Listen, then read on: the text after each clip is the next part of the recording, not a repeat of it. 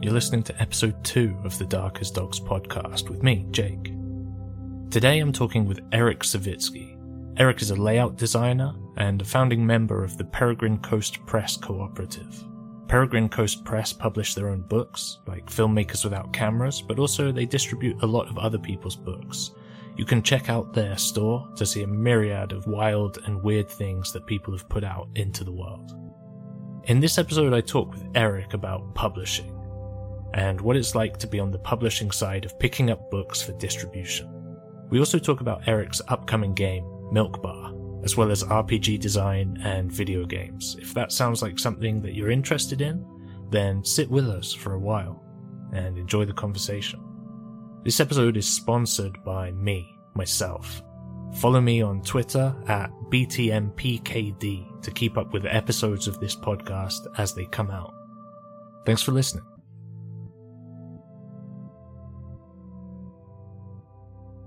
Hello, Eryk. Hi, Jake. How's it going? It's good, thank you. How's it going for you? Yeah, I mean, we said we'd start at 9:30, and I set an alarm clock for 8:30 so I could go make breakfast to get up, but I didn't get out of bed until 9:25, to be honest. And that's fair, because who's rushing you? Yeah, it's true. After the technical difficulties, it's now 10 o'clock, so you could probably have got out of bed at 5 to 10 and it wouldn't have made a difference. Next time. So Eryk, tabletop RPGs is roughly what we're here to talk about today. What have you been playing lately? Oh, that's a good question. What have I been playing? I've played a couple of sessions of Cyberpunk 2020 recently, which has been amazing, but it's definitely not the kind of game that I'd recommend playing like pen and paper, just because it's so fiddly. But the vibes are immaculate. I don't know if you've ever touched or read any of the Cyberpunks. I haven't. I've played Shadowrun quite a bit, but not Cyberpunk. The only thing I've heard about Shadowrun is that it's a bit fucking insane. It is very insane, yeah. So is it magic? Is the magic involved? There is. Yeah, there is. It's kind of like fantasy role-playing, but lifted up and put into the cyberpunk dystopian future. So there's orcs, there's trolls, there's magic, there's all that stuff, just with a cyberpunk skin on it. Right, okay. And cyberpunk's just straight up hard sci-fi. And there's a lot of joy it expresses in talking about, because it's got like the fight system called Friday Night Firefight. And like the intro paragraph is like, yeah, we straight up took all these statistics and shit from FBI like shooting reports. Because in that game, like straight up, you roll to hit, and then you roll for like hit location. And your character only has there's like a wound system, basically. It gets a bit fiddly. But if you like roll a 10 and shoot somebody in the head, that does double damage, right? And like a single pistol round can make your head explode. It's definitely a fuck around and find out kind of game. But the frustrating thing is that like character creation just takes so long. So like you're into the odds in Morkborgs, you can just roll up a new character in, like 30 seconds. And it's fine if they die a horrible death. But in Cyberpunk, it's like, it's hard work, it's arduous. The longer that character creation takes, I find that I become a lot more attached to those characters. When a system has a very in-depth character creation, I'll start doing like extracurricular things. Like I'll be like, oh, I'm going to make a playlist for this character. What are the songs that have vibes for this character? Yeah, and that's so in keeping with the tone of Cyberpunk. And then they die in one hit, and all of that like 10 hours of prep work is deleted. Yeah, exactly. Yeah, it's a lot of fun anyway, because it's purely like by the seat. What's the saying? Edge of your seat, I guess. Role playing. Yeah, I think I know what you were saying. By the seat of your pants or something. Yes, yeah, some shit like that. That doesn't sound like that's right. And then, yeah, you get into you go into a bar and you get into a bar fight, and then you somehow try and shoot some prick on the other side of the bar, and he dodges, and then you dodge his shot, and it becomes like an almost like Matrix-esque firefight, which is great. It's a lot of fun. Have you ever had it on a tabletop game where you've got into a dramatic fight with an enemy, an opponent, whoever you're up against? They shoot you, they miss. You shoot them, Yeah. you miss. They shoot you, they miss. And have you seen that scene in Rosencrantz and Guildenstern Are Dead where they flip a coin, like tails, like 1,000 times in a row? No. And you get into that same situation in the tabletop game where it's like miss, miss, miss. And you start wondering if it's even possible for either of you to land a hit. Yeah, so many times. And the worst is, like, when I played a lot of 5e, I had like a campaign that went for like over a year, which was fun. But we were running Storm King's Thunder for 5e, which is all about giants, right? It's like a massive... The book's not very good, basically, but it gives you this whole like continent and just like 3 lines explanation for like every location on that map. So it's a real like... It's a lot of work to run. Anyway, fucking giants, dude. It's so hard to hit a giant. And my party came up across that quite a lot. And I think because 5e is so like, you know, people play it so narratively that to sit there, sling dice and keep missing, it just kind of like really takes the wind out of people's sails. It's definitely a narrative challenge because you try and describe, well, maybe you don't, but I try and describe combats quite fast paced and dramatic, but there are only so many ways you can describe a miss over and over again, repeatedly in a sequence before you start feeling like you've transitioned into some absurd world.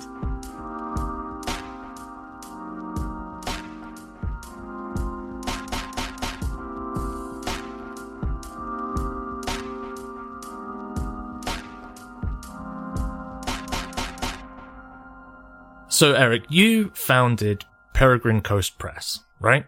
You're an indie publishing cooperative. You sell books and zines, indie tabletop RPGs, and things that are not indie tabletop RPGs. How did you make the decision to get into that? What was the thought process? I hated my job, dude. I hate my job, and well, my day job that I'm no longer at. Who doesn't? Yeah, exactly. I think like working a shit job has really like every single employer I've had in the past few years has like radicalized me in some way. And so I've always been like, you know, commie adjacent, I suppose. It was like that realization one day that I've run a couple of Kickstarters for filmmakers without cameras. And I know Hugh, who's a friend who handles all of the fulfillment side of things. And Filmmakers Without Cameras has put me in touch with so many different people. And I thought, fuck it, why not just give it a go? And so it really stemmed from, because Filmmakers Without Cameras, just for context, is a film and games magazine that we publish. And it's non-fiction, so it's very much like essays on film and games, that quite personal stuff that I would love to see more of from games media. But obviously games media is going a certain direction right now with all the layoffs that just makes that kind of stuff not really feasible, unfortunately. And so I was like, right, well, I've run a couple of Kickstarters. I know how to raise money. And my goal has always been to get people paid fairly. And so we thought, yeah, why not like make this official, make this a thing and actually work with people who aren't just me? Because making your own stuff is fucking exhausting. It is, yeah. But it must be exhausting running a press as well, right? Yeah, it is. You haven't escaped the exhaustion, but you're doing something where you're channeling it into something that you want to do rather than something that you don't want to do. Yeah, exactly. And it's hard because I don't really, you know, again, like I said, I'm, you know, commie adjacent, commie leaning. I'm not a business type person at all. And so like having the press become like a functioning business that pays for our time is difficult. But I think we're slowly getting there. This is something I spoke about with Justin in the last episode, actually, was there is this sort of discordance between creative people and, you know, capitalism, and like myself as well, like genuinely feeling like a slime bag when I have to try and sell this thing that I've made, that I'm not good at selling things. I don't want to sell things, but I also like surviving and being alive and, you know, having the money to be able to do that. And there's a real like discordance that indie creators have to go through in recognizing that you've made something and now it's up to you to put it out there. And if you don't do that, then yeah, how else will people know that you exist, right? Right.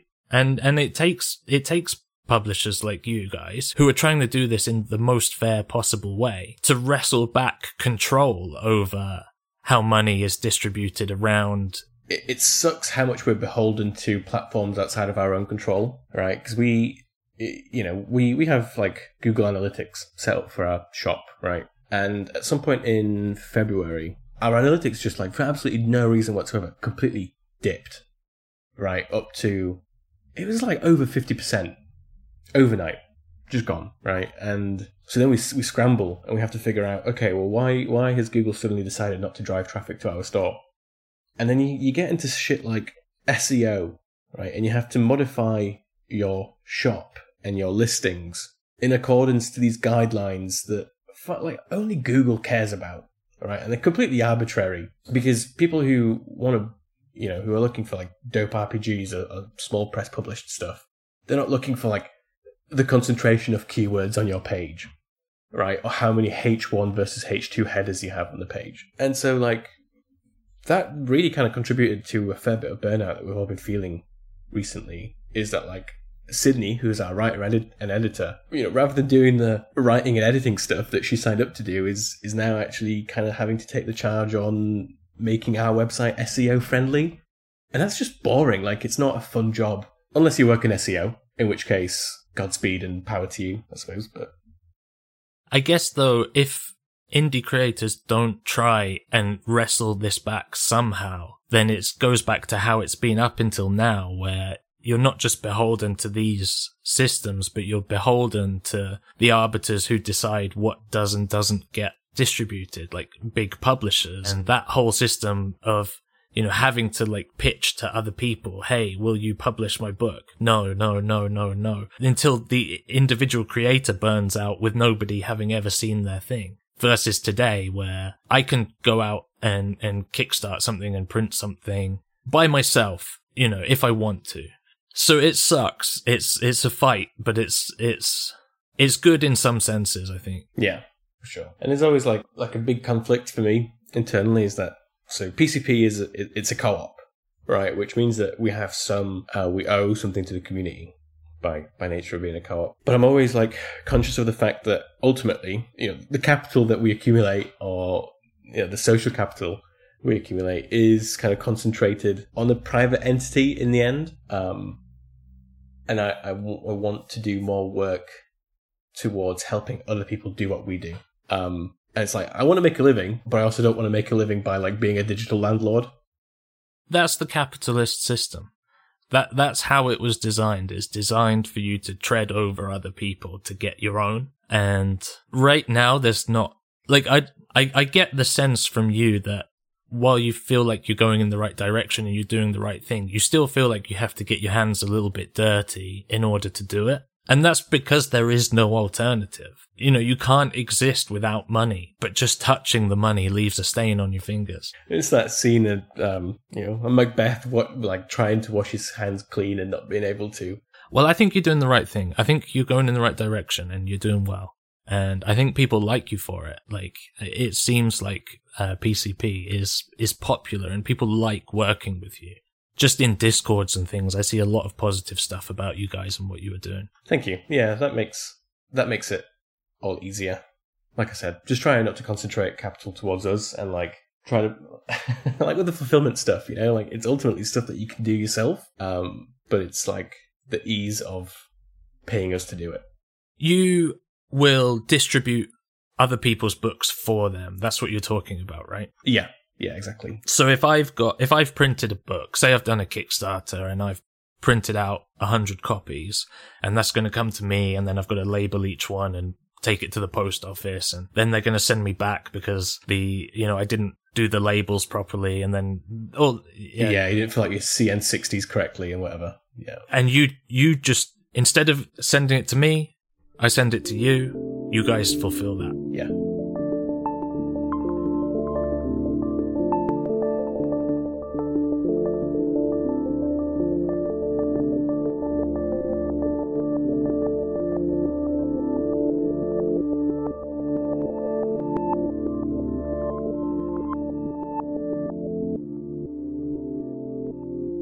So as a press, a lot of books must pass across your table. What's your favourite? Oh, that's such a difficult question. I think you asked me this at UKG last week as well. Did I? I think so, yeah. Damn it! Should have saved it for the podcast. But it's good because I've rehearsed my answer already. I think the standouts right now are Vaults of Arn by Leo Hunt, the deluxe edition that was published by Games Omnivorous, because it's printed in this like Pantone blue covers, with fabulous design by Guntijo. I don't really know how to pronounce his name, but I know him on Twitter.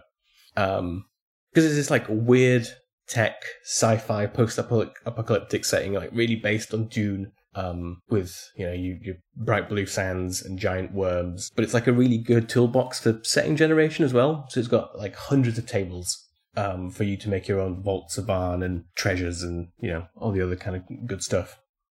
And I met Leo at the pub a few months ago, and he's a lovely guy. So I guess you spoke about what stands out. And I guess that's a part of the work that you do, right, is curation. These books come across your desk and, well, I guess this is kind of going back a little bit to what we were just speaking about, but you kind of have to decide which ones you want to pick up and sell. So when that book hits the desk, what are some of the things that make a book stand out to you? For me, and I'll be honest here, it's not. This is probably like an uncouth thing to say, but I'm very much like graphically minded. I kind of, it's kind of wanky to say as well, but I kind of see PCP as a bit of a boutique retailer, in that I like to retail stuff that really like is gorgeous, like features really gorgeous prose, in one package.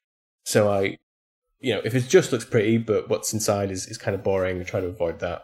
And likewise, if the words are great, but also it's not much to look at, I also kind of try and steer away from that, to be honest. There's a big push in indie RPGs towards productization, which I suppose we're contributing to, really, because the whole nature of Zine Quest was like, make something that can be printed at home and like folded and stapled together. And I love that stuff, I've got like baskets full of zines like that. But I think for like the vision for PCP was for you to scroll down the page and whatever you click at is like the full package, right, really showcasing kind of the best of the best of the scene.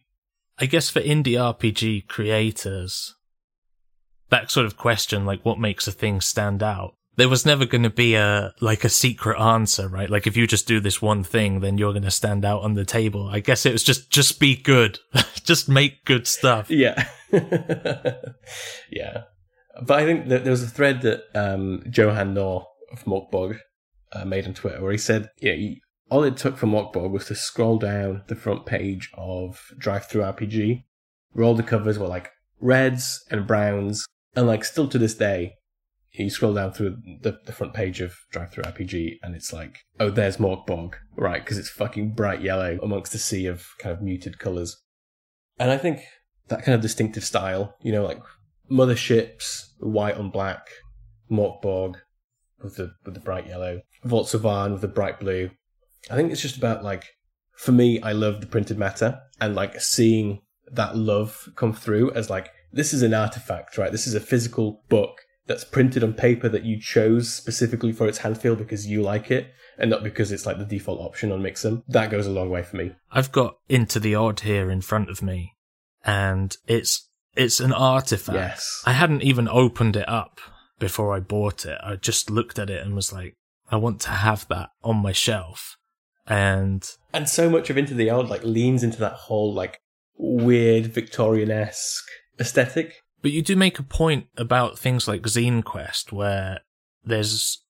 What point am I trying to make as I say this, I guess? There's a push towards just kind of making like small things. Like just get a thing out there, like 16 pages or a trifold pamphlet or something, just to get stuff out there. And that's good, it's great, but it's created like a wide ocean of stuff. Do you know what I mean? And then the curation becomes the challenge of what really stands out in that wide ocean of stuff that has now appeared. When there's like waves and waves of zines of all kinds, and then you've got something like Into the Odd just floats along on the surface. Just the way that the book is presented stands out before you even engage in the content at all. Like, the writing inside could be awful, The mechanics could be terrible. The game might play like absolute shit. But I've still bought the book. Based on the way it looks. Just because of how it looks, yeah. And that's kind of superficial because there's great writers out there and great game designers who might be just disappearing under a wave of stuff that just kind of looks a little bit better. Yeah, for sure. And that's tough. That's really, really tough. But I think equally on the other side, like Mothership, and we kind of talked about this at the pub after UKG as well, but like your Morkborgs and your Motherships have really started a design trend where people have tried to, kind of go off and follow those general design sensibilities, to the point where that aesthetic is also kind of worn out now, at least to me. I kind of look at Morkborg stuff, the third-party stuff, and I'm like, oof, it's all starting to blend together. Yeah, it's time for something new. Yeah. But I think because we're so, most of the people that I know from the indie RPG scene has all been entirely through Twitter, and we kind of have these like atomized communities on Discord. But ultimately, like, most people know most other people in the scene. Like, if I told you who, Will Jobst, you know who that is probably, right? So, talking, it feels really superficial as well, but talking about the stuff that you like on Twitter really does absolute bits for people, because, like, I know Chris Bissett, say I talk about something, Chris Bissett comes across my tweet, buys a copy of your, like, 6-page, kind of plain, black words on white paper zine, likes what is in there, tweets about it, and that goes out to a bigger audience. And so, like, I think making those connections and knowing people is such a great part of being part of this community. I don't want to use the word community, but this space in general. Just briefly going back to what you were saying about the sort of oversaturation of Morkborg likes, I guess. There's something in that, like, Morkborg, the design of it was Johann's voice, right? And obviously, like, a lot of the writing and stuff inside was Pele, I think. But the design, the way it looks, is Johann. And then other people see that and they think that's great. And they try and emulate it. And that's good as well, because it adds a sort of consistency to the Morkborg voice. This is what Morkborg is. And all these supplements kind of complement that. Mm-hmm. And it was such a genius part of, like, branding work, right? Because you make stuff for Morkborg, which is already kind of free advertising for Morkborg, and you make it look like Morkborg, and so people are like, ooh, what is this thing that looks so different to everything else on the scene right now? Which, like, making Morkborg stuff was, like, literally the first game jam I ever joined on itch, and it was one of the first things I ever put out. So, like, I get it. But there is I don't know if this is a word, but there is a kind of pastichification of the whole thing, where you can sort of, over time, start to see it as sort of like people are not making things with their own voice. You can see that they're trying to emulate Johann's voice, and it's not always the same. Some people nail it, but sometimes you'll pick something up and you think, this maybe isn't quite you. I probably did that myself. I made a third-party Morkborg thing and tried to emulate the style, and, like, when I look back on it, I like it. I think it was a good thing. It was one of the first things I ever did in the TTRPG space. But it's not actually my voice. I'm just trying to copy what I think, like, Johann's voice is, to be consistent with that style. And at some point, you've got to break away from that, and you've got to say, like, what's my thing that I want to make that's going to be mine? And then you probably start to stand out. Yeah, no, I definitely feel like that's been happening. I think, like, people look at Morkborg, and to make something Morkborgy, they kind of put words down on a paper, like, on the sheet, and they think, okay, I'm just going to skew this a bit, right? Or I'm going to rotate this a little bit. But Morkborg, Johann's got, like, years of experience in commercial branding and marketing, right? So the basics he knows in and out, and he knows how to break them. And, like, the genius of Morkborg is that it looks so unintentional, right? It looks so broken, but actually, like, all the rules are being followed, right? Or if they're being broken very intentionally. And so you kind of have to get to that point of knowing the basics of typography to be able to do Morkborg well, rather than just like, yeah, I'll just take this header and I'll just rotate it a little bit. And I think, like, I don't know if you saw going around recently, has been Clayton Notestein's InDesign template, which is gorgeous. Definitely check it out, because Clayton's just selling this template that you can pop into InDesign or Affinity Designer that has this very, like, into the odd type look for you to use with, like, all the baselines set up, all the columns set up, the grid set up. And it's like an educational tool as well. So you can kind of get your head around the basics of typography and layout. And I think that kind of stuff is crucial. And I kind of fear that we're going to see a lot of games come out in the next couple of months that all look the same. But I think if people get out of it, like, a knowledge of typography, I think we'll be stronger for it. Yeah, because there's things that, like, I do the layout of my books, but I'm not good at it. I don't really have a background in it other than what I've picked up from being around other people that are better at it than I am and learning from them. Yeah, which is the best way to learn, really. But every time, like, I think I'm doing okay, like, I'll land into a conversation where I'm like, everyone else knows so much more than I do. Like, grids and things like that. Like, Into the Odd is a good example because the page size is unconventional, I think. It's not actually A5, if I recall correctly. There's a whole thing about, like, the grids and gutter lines, and I was trying to read this article that was about that, and I was just thinking, like, when you read something like that, you realize, I don't know anything. Yeah.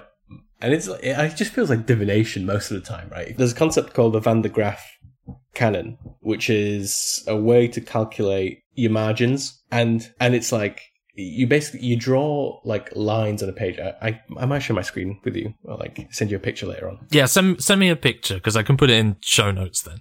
It's fucking squiggles, dude, right? But it's the way that, like, old scribes would calculate page sizes to be, like, to have enough margin room for, like, your thumb to rest in, and for marginalia to be drawn into. And there's a couple of pages where I used it in Filmmakers Without Cameras. And there's so many of these different canons and ways to frame pages that are, like, deeply mathematical. And whenever somebody talks about it, I'm just like, dude, this is beyond me. So let's talk about things that you've made because you do layout and design, right? Filmmakers Without Cameras, Unexplained Scotland, Transmission for Them.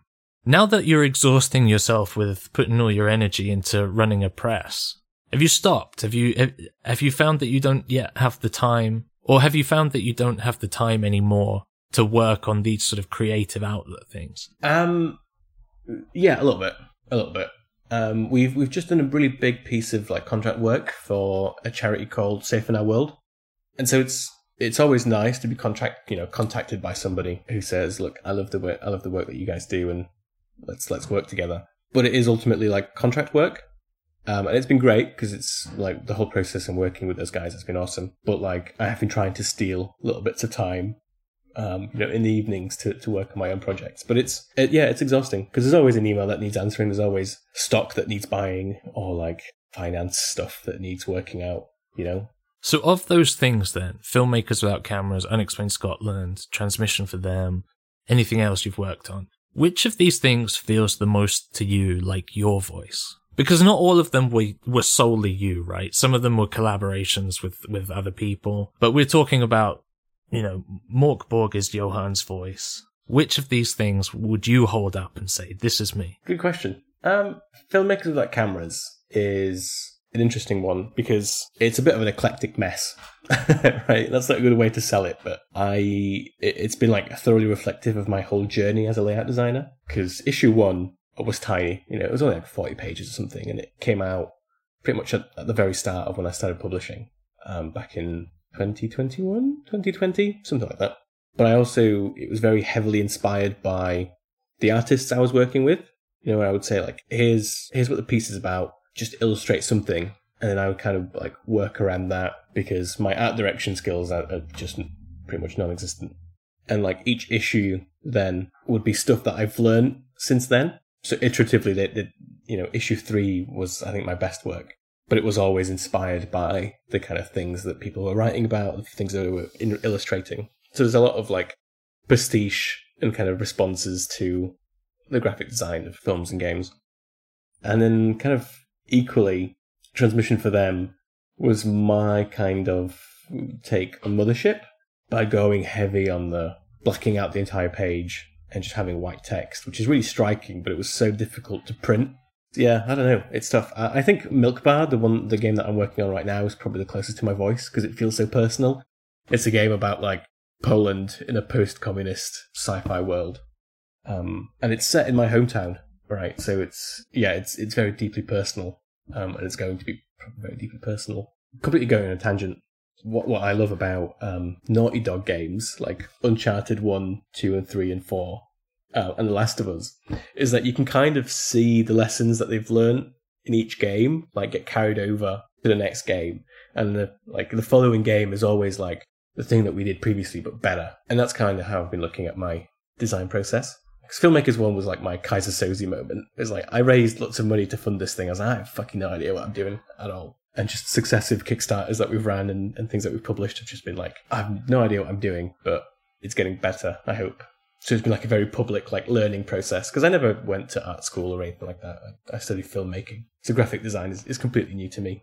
I just want to latch on to something that you said a minute ago, because I think it's an interesting question for people who are also doing this, who are learning as they go with, art and layout. You said that in Filmmakers 1, you'd maybe commission a piece of artwork or something, and you'd let that artwork form the layout of the page. So the art would go in, and then you'd lay out around the artwork. Is that right? Mm-hmm. Yeah.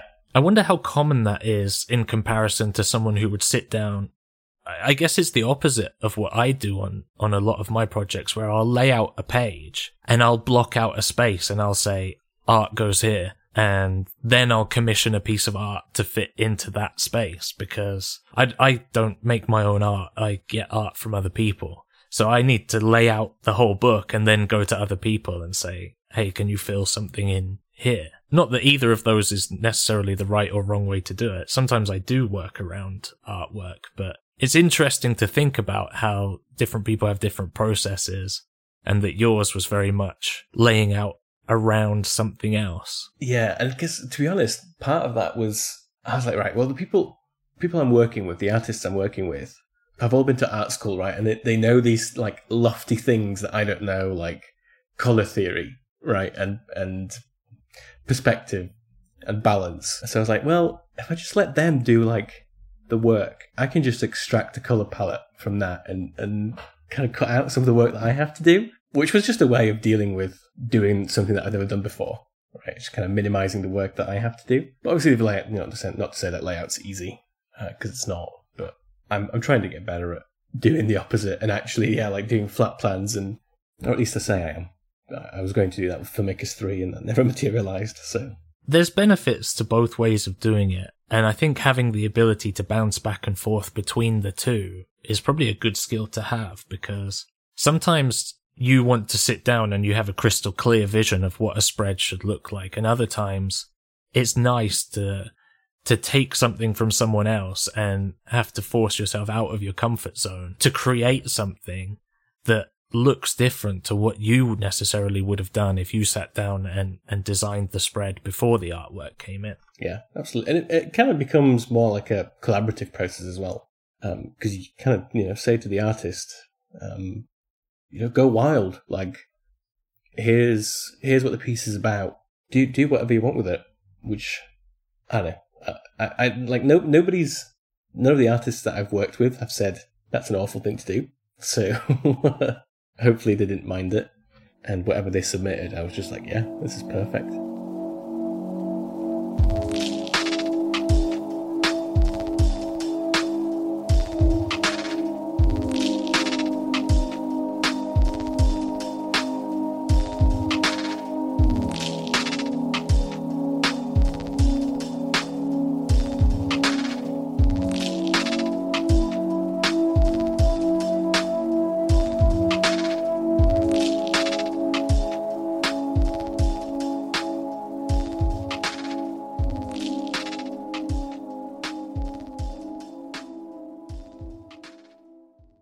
Okay, Milk Bar. Tell us all about it. So, Milk Bar is the pitch. OSR sci-fi role-playing in a post-communist Poland. And it kind of hugely inspired by the work of Simon Stalenhag, who I've been a huge fan of for years now. Actually, Tales from the Loop was one of the first RPGs I bought outside of D&D. Another very good-looking book. Yeah. Another Free League book, so I imagine it was Dan Algstrand probably who laid it out, who's great, by the way. He's part of the Stockholm Cartel as well, and I met him at Dragon Meet last year. Yeah, so Simon Stalenhag, and then I'm also... I love base building in games, but not in like the survival horror games that are really popular right now. Like, I don't care about placing like floor tiles one by one, right? I care about like the progression of like Monteriggioni in Assassin's Creed 2, right? Where you have tangible benefits from the work that you put into building this space up, which I thought was actually really fitting for an OSR type game. Again, because it's, you know, you're communists who are trying to rebuild your city after, you know, the Soviets have left it, after they've drained it of resources or whatever. And milk bars are these government-subsidized restaurants, and they still exist in Poland right now, where workers could go and eat kind of homemade food. And so I thought it's kind of the perfect setup, right? You've got this ruined city, you've got your little milk bar in the middle, full of communists who have banded together for the kind of mutual aid. And then you've got that sci-fi aspect of like the post-Soviet. And you can go crazy with that, right? You call it sci-fi and you can have like other worlds down in research bases and all kinds of weird shit to explore. So I thought that it fit the OSR loop really well, right? And then your progression, obviously OSR type games are not about getting your +1s and +2s. It's about like getting tools to deal with situations, which I thought like, you know, your milk bar starts off as maybe just a kitchen, right? But then you find an engineer, right, who can set up like a radio relay, or you find someone who can build, barracks and an armory and a smithy and all these other things, and your milk bar then becomes like this base of operations that give your characters benefits and tools to deal with situations while you go delving into these abandoned Soviet research bases full of weird sci-fi shit. So you don't begin the game by punching a tree? No, yeah, none of that. You don't have to collect wood so that you can build a pickaxe, okay? No, fuck that.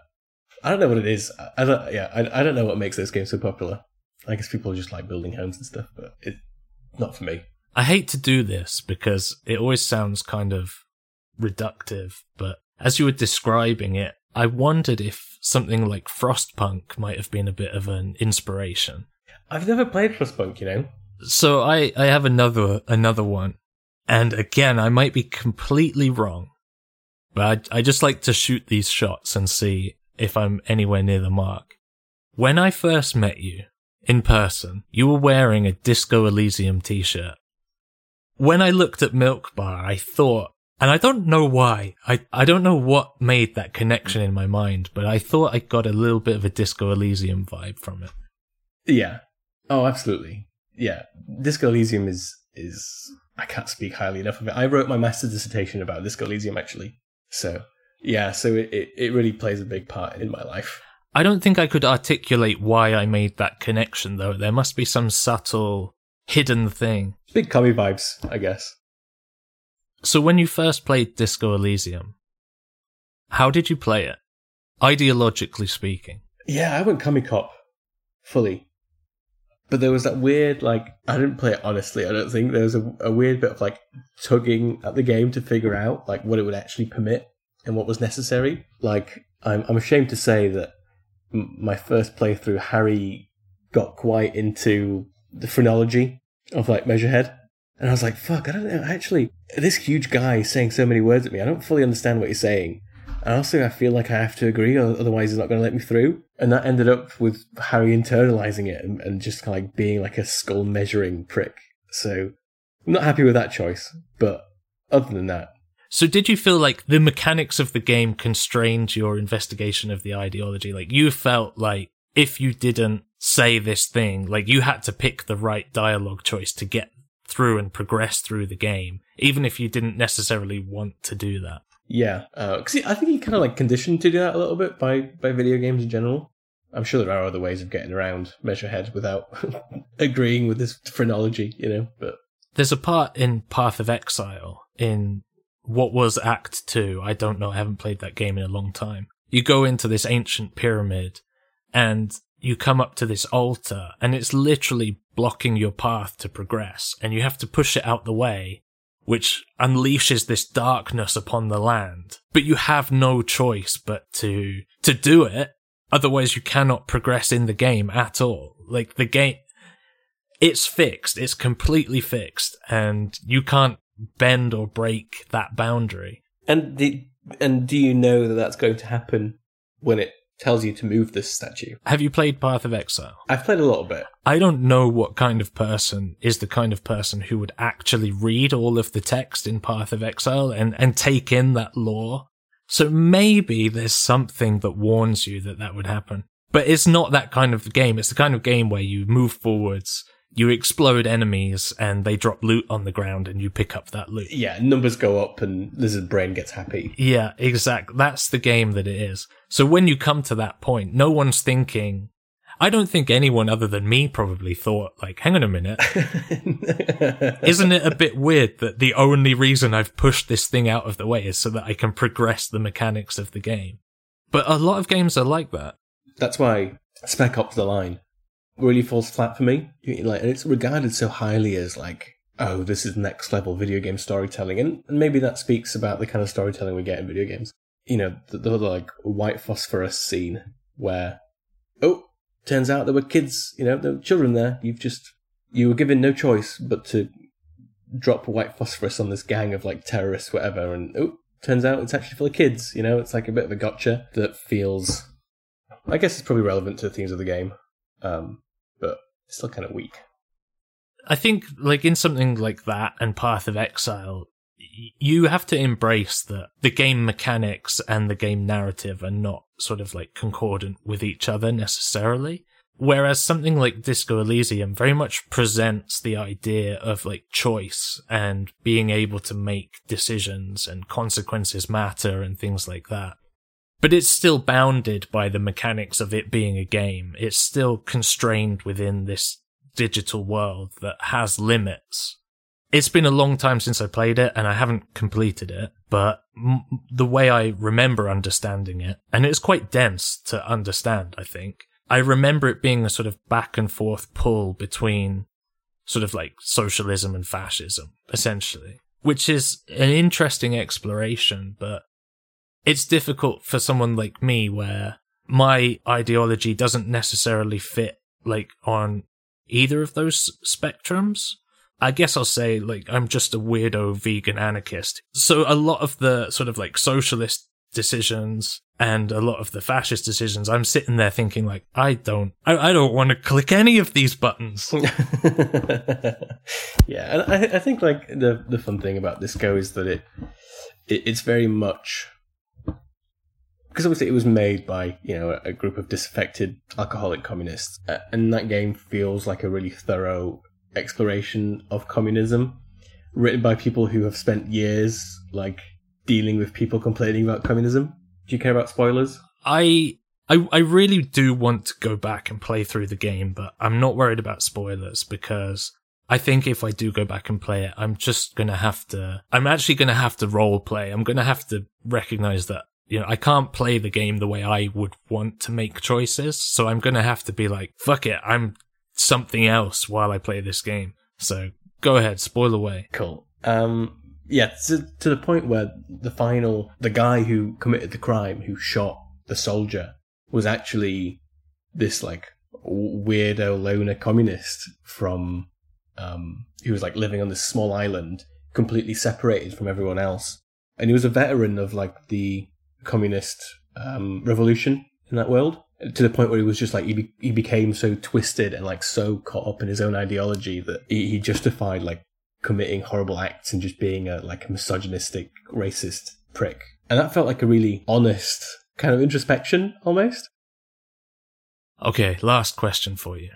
Anyone listening to this who is maybe following in your footsteps, who's a little bit back there behind you, maybe they're trying to think about starting up a press, maybe they're getting into layout and design, What advice would you give to them? Oh, that's such a tough question. What advice would I give? 2 pieces of advice. Right. First one, start a mailing list. That's going to be your most powerful tool for like getting to people. Second piece of advice, make friends, right? Find people who are okay with sharing like direct feedback with you. Find people who aren't afraid to let you know what they think.